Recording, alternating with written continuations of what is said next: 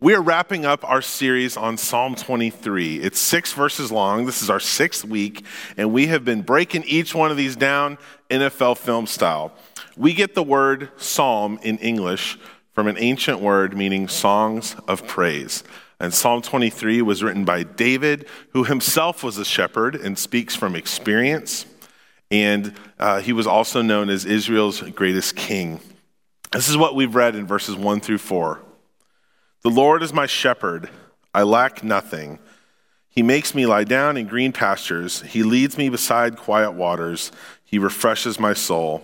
He guides me along the right paths for his name's sake. Even though I walk through the darkest valley, I will fear no evil, for you are with me. Your rod and your staff, they comfort me. So the thread of all 4 of these verses is the image, the metaphor of God as our shepherd and us as the sheep. This is not necessarily a compliment, right? Sheep can be very high maintenance livestock. Shepherding is dirty, stinky, hard work.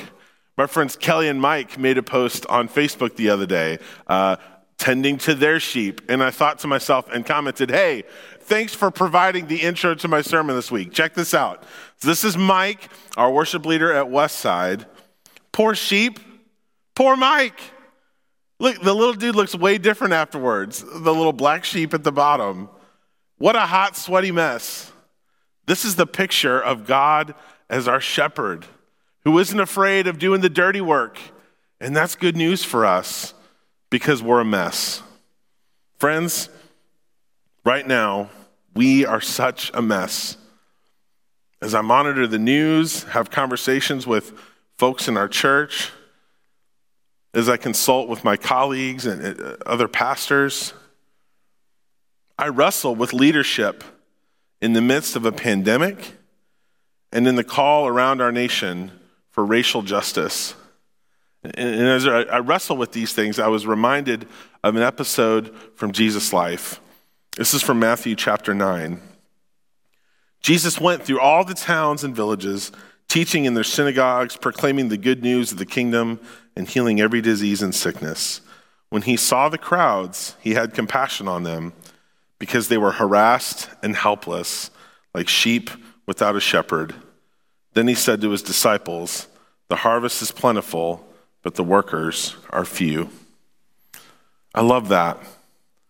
The world desperately needs the good news of Jesus Christ, that in his life and death and resurrection, we can be reconciled to God, and that we can be agents of reconciliation, and that we can be instruments of peace to the world he created good and longs to restore.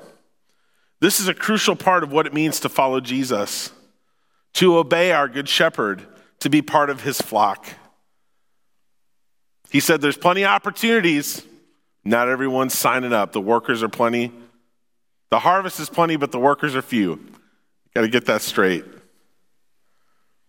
Psalm 23:6, it provides an amazing conclusion to the concept of God being our shepherd, of what it means to be a part of God's flock. For God to be our shepherd, our host, our provider, and our protector. So what I hope we'll discover today is that blessing is our destiny. One of the reasons Psalm 23 is so meaningful to so many people is because of the hopeful honesty it conveys. It speaks very plainly of reality, and that rings true. Psalm 23 describes enemies, valleys, evil, things that are present, things that we understand are real.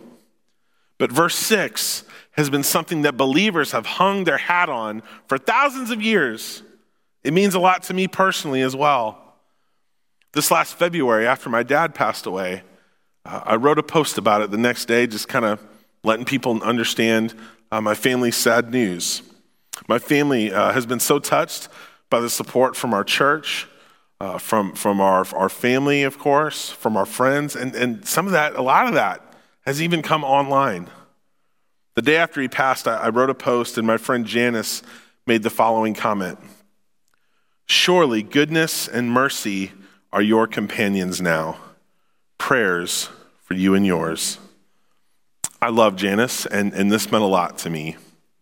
This was Janice's kind of personal translation of Psalm 23:6, which reads, "Surely your goodness and love will follow me all the days of my life, and I will dwell in the house of the Lord forever."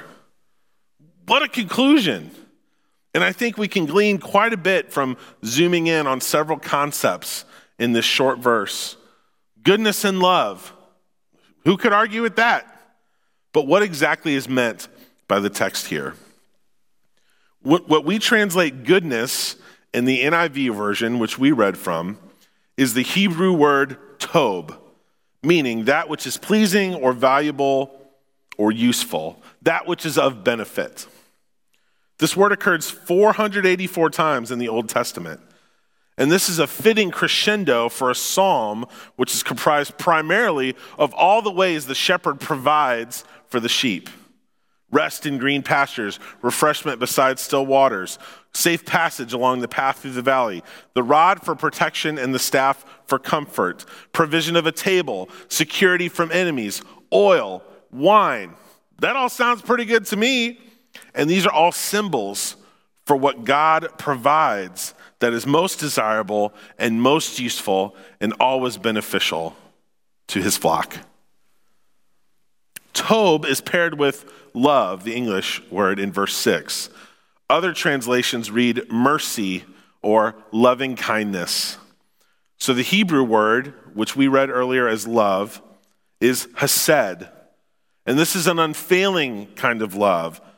Some translations use the word steadfast. This is often used to describe God's love that is related to faithfulness to his covenant or to the promises that God has made. This is a word, this hesed, is God's faithful keeping of God's covenant.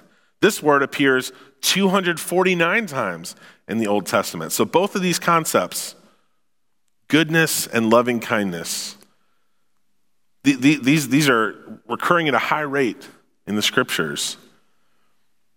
This concept of hesed is also used in describing kings in proper relation to their subjects, doing what is best, doing what is right for the sake of their people, acting in their best interests. This is what hesed means. Another example of this word in action in the Hebrew Bible comes from Numbers 14. The Lord is slow to anger and filled in unfailing love. I don't know about you, but I could use some steadfast love that doesn't change or flake out or falter. This is what David says is surely his, and we can agree is surely ours. These qualities of God, goodness and loving kindness, David says they follow me. The New Living Translation reflects another facet of the meaning in the original Hebrew. When it translates verse 6, surely your goodness and unfailing love will pursue me. Isn't that interesting that at the conclusion of Psalm 23, it's this picture of God's goodness and loving kindness in pursuit of us. Earlier we read about enemies which surely pursue, which surround. But that ain't the only thing on your tail. God's goodness and mercy, God's loving kindness, God's unfailing love pursue us. I love this image. When our faith is in God, it isn't just our enemies pursue us, but the blessings of God that always follow close behind. Most of the image of Psalm 23 conveys us following God as a sheep follows a shepherd. But here we get the image of God following and pursuing us. Look, I know I've mentioned this recently, but one of the big developments in my family is that my 6-year-old learned to ride his bike. Again, I think I've mentioned this in these recent sermons, but when we're not doing a whole lot at home, riding the bike is kind of the big deal. We've discovered the paved path off of 19th Street, and it is amazing. We've really enjoyed getting out there and putting the pedal to the metal. But on the ride from our house to the path, about halfway down my street, the sidewalk ends. And so Aaron and I ride kind of on the street close to the curb. And you best believe I'm following close behind him. I'm right on his flank, watching his every move, especially while we're on the road. I love this image of the goodness and mercy of God always at our side. David says that God's goodness and loving kindness will pursue him, will follow him all the days of my life. This is a bold statement. The picture is all-encompassing. All the days of my life. Now, this is an easier verse to recite when things are going great. But what about when they aren't? W. Philip Keller wrote a book that I've leaned on heavily throughout this series. Speaking as a shepherd himself and drawing upon his experience, his book is called A Shepherd Looks at Psalm 23. I think you can get it for like $2 on Kindle right now. So I'd recommend that to you. This is what Philip Keller said. How many Christians actually feel this way about Christ? How many of us are truly convinced that no matter what occurs in our lives, we are followed by goodness and mercy? Of course, it's very simple to speak this way when things are going well. But then there's times when my little world is falling apart and the dream castles of my ambitions and hopes crumble into ruins. Can I honestly declare, surely, yes, surely, goodness and love will follow me all the days of my life? We talked about this in the series, that when things are not going great, when God is hard to find, that's exactly when faith comes in. That's exactly when we need God's goodness and loving kindness the most. This is when faith is necessary. Keller says that in every circumstance, we can trust God's nearness and desire for the best for the sheep, us. He says, my serenity has at its basis an implicit, unshakable reliance on his ability to do the right thing, the best thing in any given situation. Psalm 23 closes with some of the most treasured words in scriptures. I will dwell in the house of the Lord forever. So there's two revolutionary concepts here.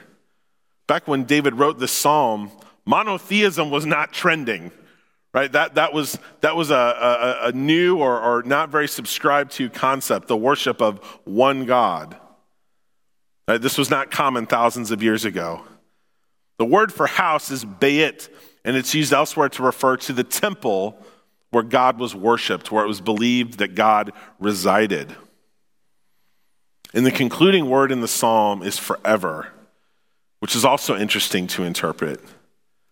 In the Old Testament, in the Jewish mind, eternity was not really a religiously significant concept. Elsewhere in the Psalms, when we read about salvation, it doesn't have like this eternal bent to it. It's about salvation or being saved from your enemies. It's about victory over opposition. It's about God's deliverance from evil. Temporal, earthly. This closing word forever can also be translated length of days or an indefinite portion of time. Now, generations later, we have the witness of Christ and we have the witness of the church throughout the generations to claim the promise seated in Psalm 23 that we can follow God and trust in the security of our soul for this life and the life to come. Blessing is our destiny. The goodness and mercy of God promised to us in Psalm 23, pursuing us. That is what God desires to provide us with as a shepherd provides for their sheep. Goodness and mercy. These are some of the marks of the Christian life, and they fit in the metaphor of shepherding as well. Keller notes that when sheep are well cared for and wisely shepherded, the environment around them thrives as well. This is what he said. The sheep's habit of seeking the highest rise of ground on which to rest ensures that the fertility from the rich lowland is redeposited on the less productive higher ground. No other livestock will consume as wide a variety of herbage. Sheep eat all sorts of weeds and other undesirable plants that might otherwise invade a field. So where sheep graze under the guidance, under the supervision, under the care of a wise and good shepherd. When sheep graze, fertile and weed-free land also follow them. So we might pose the same question. Wherever we go, do we leave the goodness and mercy of God behind? Are we making an impact on where we find ourselves? If we as believers have received goodness and mercy from God, it is our call to extend that to others. And the good news, friends, is that there's plenty to go around. I'm afraid too often we approach things with the mentality of a zero-sum game, meaning that someone else's gain is our loss. If someone else is getting ahead, that means you're falling behind. That's a zero-sum game mindset. Right? We behave like there's only a limited amount of goodness and mercy to go around. And if we extend some over here, well, that means we've got to take it from over here. Right? That if we give goodness and mercy to someone, that means we have to withhold it from someone else because there's only so much. I disagree with this whole mindset. When my daughter was born, I didn't sit my son down and be like, listen, man, we got 50% love to give you. So we'll be furloughing a lot of the love and attention you've received. That's going to be cut at about half. There's only so much to go around. No, that's ridiculous. No one would ever say that to their children. That's not how it works when God supplies new mercies every morning. There's plenty to go around. The word pastor is only used once in the New Testament, in Ephesians 4:11. Our English word pastor is the Greek equivalent to poimen, or shepherd.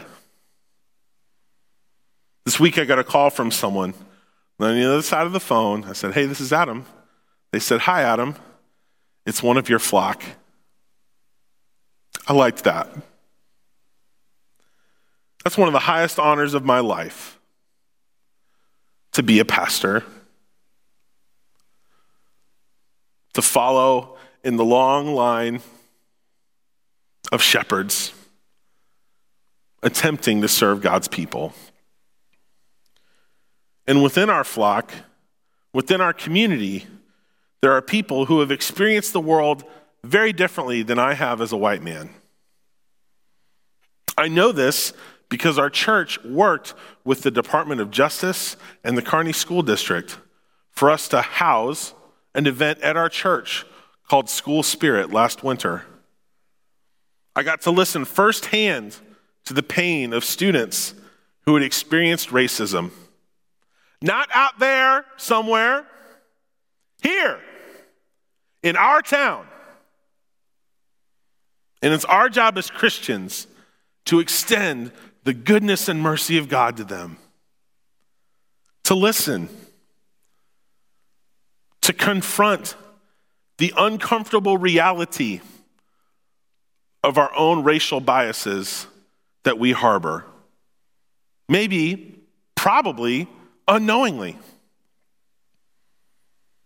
What is needed is the willingness for white folks to get uncomfortable, to educate ourselves, and to not remain silent about racial justice.